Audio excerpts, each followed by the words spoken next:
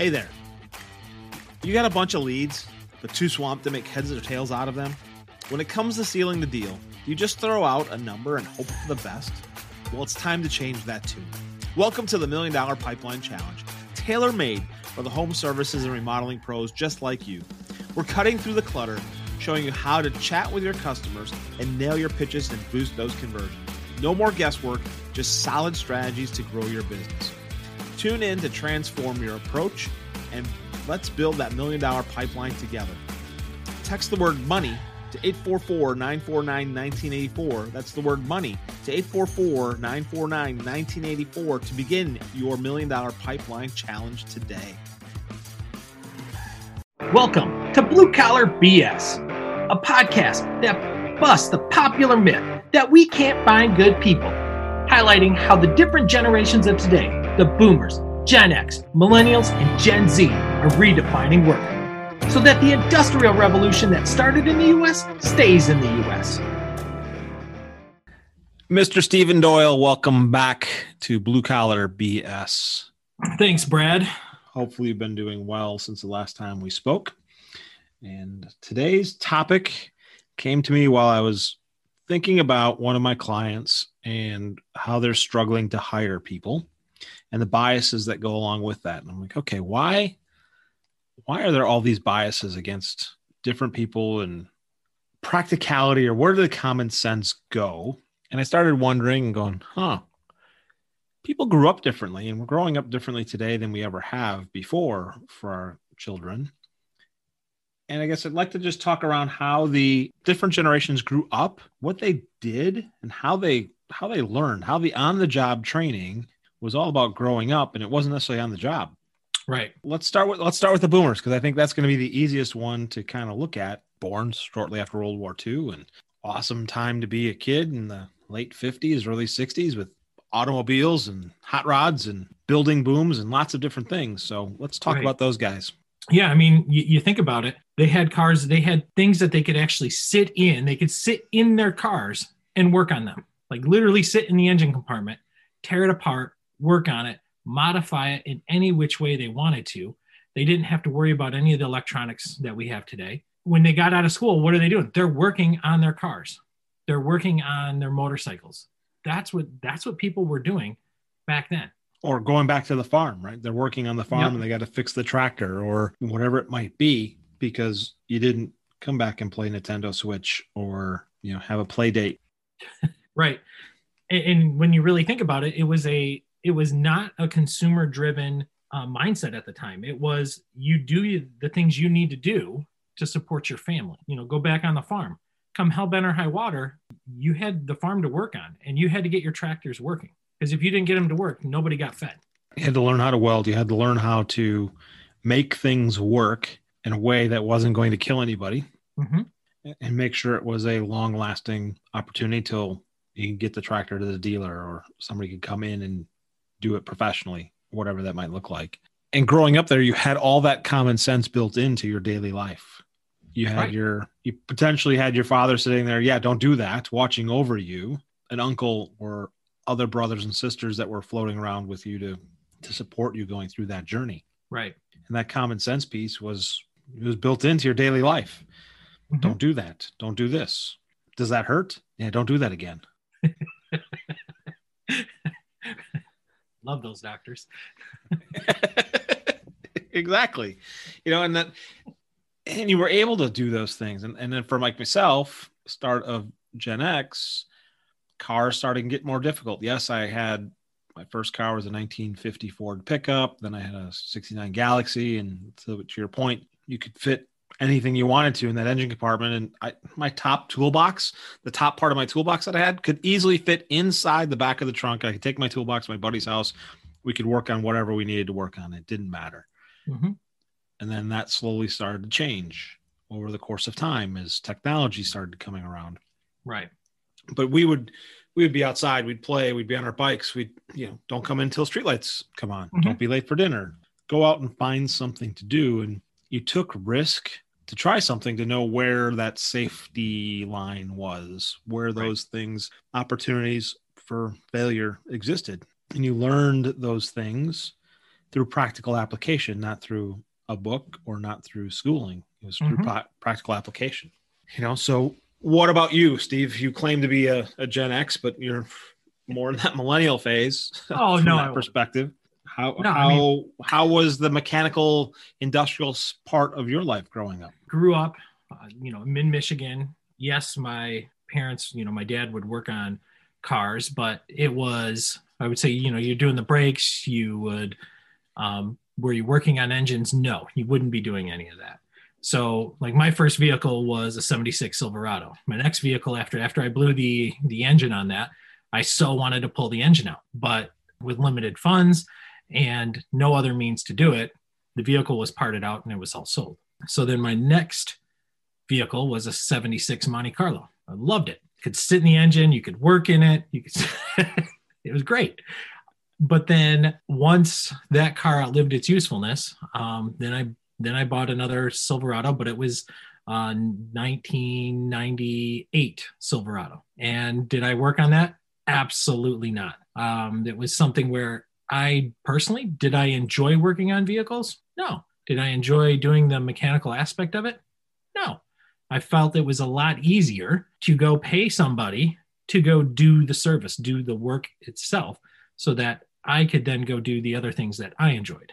Yeah, there's no feeling like having that rust drop in your eye when you're sitting underneath a vehicle. I learned early on changing brakes that was not something I enjoyed doing. I smashed my hand a couple times. It was great. Learned all the new, my vocabulary immensely expanded. Right. Even that part of it. How do you learn the new words? How do you make new words? Having done that, did I work on that, at an early age, at 15, at 16, at, 14, 15, 16, did I work on cars?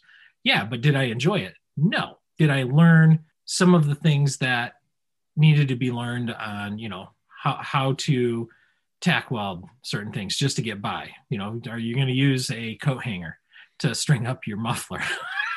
Absolutely, if you have to. How do you do that effectively? Things like that. So yeah, I learned all of that. But at the same time, during that age, I was doing housing construction. So that to me was more enjoyable, working on building houses, framing, roofing, drywall work, all the finish work, carpentry.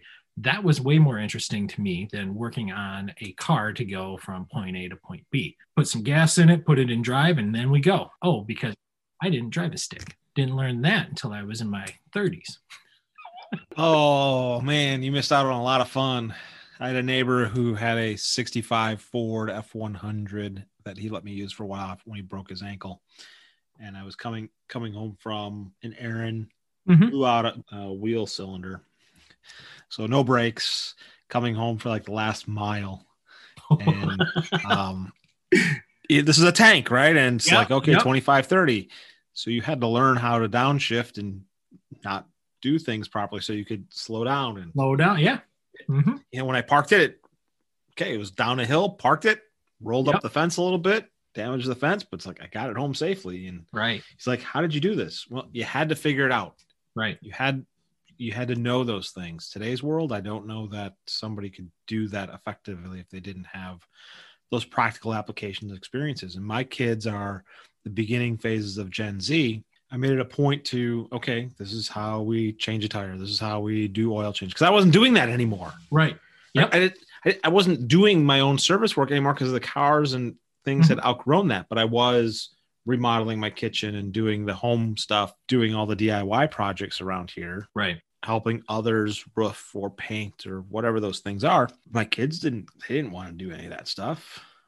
Mm-hmm. No, I'm going to go to hockey practice. I'm going to go to my friend's house. I'm going to go hang out and play PlayStation or whatever those things were. Am I guilty of those things? Absolutely. Was it society as well? Probably. Right. But I did give both kids opportunities to work in manufacturing, to summer jobs during high school, to see what they wanted to do or not do. They got the summer job. They did it. They lived through it. They worked it hard, and they decided, no, those aren't the path. That's not the path for me. Right. Today, I don't think we even have the chance to provide many of those Gen Z kids opportunity to learn and foster and grow unless you have a parent or an aunt, uncle, or a grandfather or somebody that's willing to be with you side by side where they got someplace to go and do those things. Because the garages of the 3 or 4 cars, the motorcycles, the parts laying all over, those don't exist very much anymore. Right. Going back to the comment though, we worked on a lot of mechanical things. The generations today though, while they may not necessarily work on those mechanical things, they're working on other things that we just say, you know what, let them figure it out for us. So there's also that mindset, with the millennials and Gen Z, especially with the industrial 5.0 coming on with, or 4.0 with, all the electronics and all the AI. Who's leading in that? It's the millennials, it's the Gen Zs that are actually leading us through that transition. Correct. The problem becomes, though, the ones that are in the decision-making scenarios, the hiring spots, that's all foreign and Greek. And they're scared. Right. They're scared and unwilling to change. And the industry 4.0 and the common sense around that is very different than the common sense of running a manual machine, running the saw, running a Blanchard grinding versus a 5-axis CNC milling center. Working on a vertical construction site today is very different than what was happening, because you're not using hot rivets anymore. You're not still walking beams, but now there's the safety harnesses. All those pictures from back in the 30s and 40s with all those high rises being built, those guys were amazing. Those guys were awesome. Yeah, and not a single one of them was tied off. Nope, because they respected each other. And I look at that. I look at like sports today as an example, in the NFL and hockey and other contact sports. The respect for the other competitors, I think, is diminished, and everybody's afraid because we have all the safety gear, all these other things. We're invincible. We can't get hurt. Well, we can. On a job site, we try putting all these safety measures in place. You still can get hurt if you don't respect or understand how it all is supposed to function around you. And that is a key critical component that's been lost over the generations, because you go back to the boomers who had to quote unquote fight for that survival, if you will, only because that's what the expectations were. Either you are able to fix your engine, your tractor, your car, whatever, or you don't feed yourself. Today, same scenario, but let's say it's millennial or Gen Z, can't fix your vehicle, you can't operate mechanically. Government will provide it for you. Why would you go there, Steve? Come on. We've said before on the show, we don't want to make it political in any way, shape, or form. And then you drop that. I do. Let's edit that out. Man, you're killing me, Smalls. Oh, I did, didn't I? I did go there. You did. But yeah, that difference between that growing up and practical application, I mean, that was just one of the things I was pondering. And it made sense to me as to why the 58, 59-year-old guy that's running the construction site, has a tool and die shop, whatever it might be, is reluctant to hire a 24-year-old. Their worlds are completely different. Yes. Their expectations are completely different. And what seems to be practical common knowledge to the boomer or the Gen X is not common knowledge or practical to the millennial or Gen Z. Correct. And the opposite holds true on the technology front. Absolutely. Yep. Those two things going both directions, somehow recognition needs to happen and needs to be fixed, because you just need to have that happen to survive going forward. The older guys need to understand the technology, and the younger guys need to understand that practical application, that we're not just safe in our own worlds and it's everybody else's fault and not my own.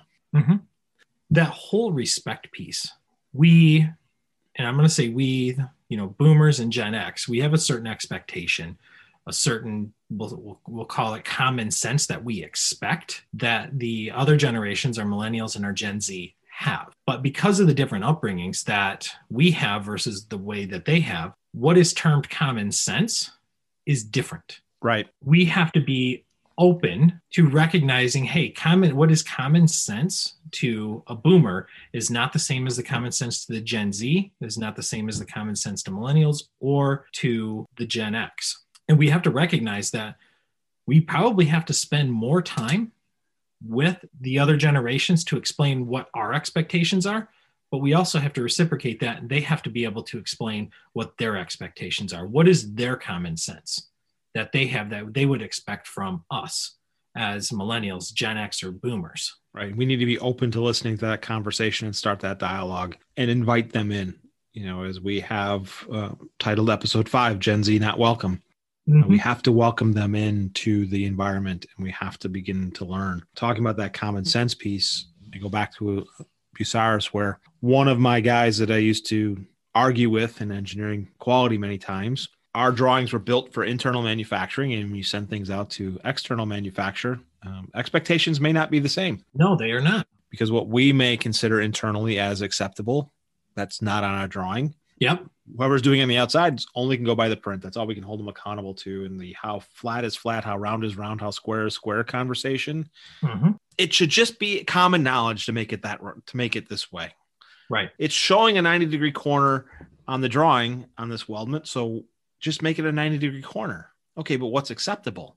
90 degrees. Well, no, I'm not going to have a 90-degree corner at precisely 90 degrees on 4-inch plate that is got 300 pounds of weld in it. It's not going to be 90 degrees all the way up and down. What's my tolerance? Yep. And until we have those, we are open to having those kind of the 2-way dialogue or 4-way, whatever it takes. It's just the common understanding that we have to sit down all at the same table and have that conversation and be willing to listen.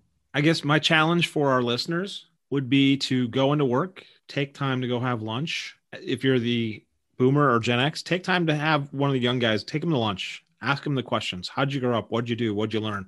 And learn about them. And I'd ask the young guys to do the same thing. Take the older folks, invite them to lunch, invite them out to the floor, whatever it might be, and ask them those questions and work on figuring out where the common ground can be. Because at the end of the day, you're working for the same organization, and that common ground should be happening, and it shouldn't be a fight between us versus them. Exactly. Some great points, Brad. Thanks for bringing this topic to light today. I appreciate it, Mr. Doyle. And as always, our resident millennial Xer, so to speak, bringing government into our program today was taboo. So, don't do that again. Don't do it again. So until we get to our next conversation, have a wonderful rest of your evening. All right. Thanks, you too, Brad. Thank you for listening to Blue Collar BS, brought to you by Vision Forward Business Solutions and Professional Business Coaching, Inc. If you'd like to learn more on today's topic, just reach out to Steve Doyle or myself, Brad Herta. Please like, share, rate, and review this show, as feedback is the only way we can get better. Let's keep blue-collar businesses strong for generations to come.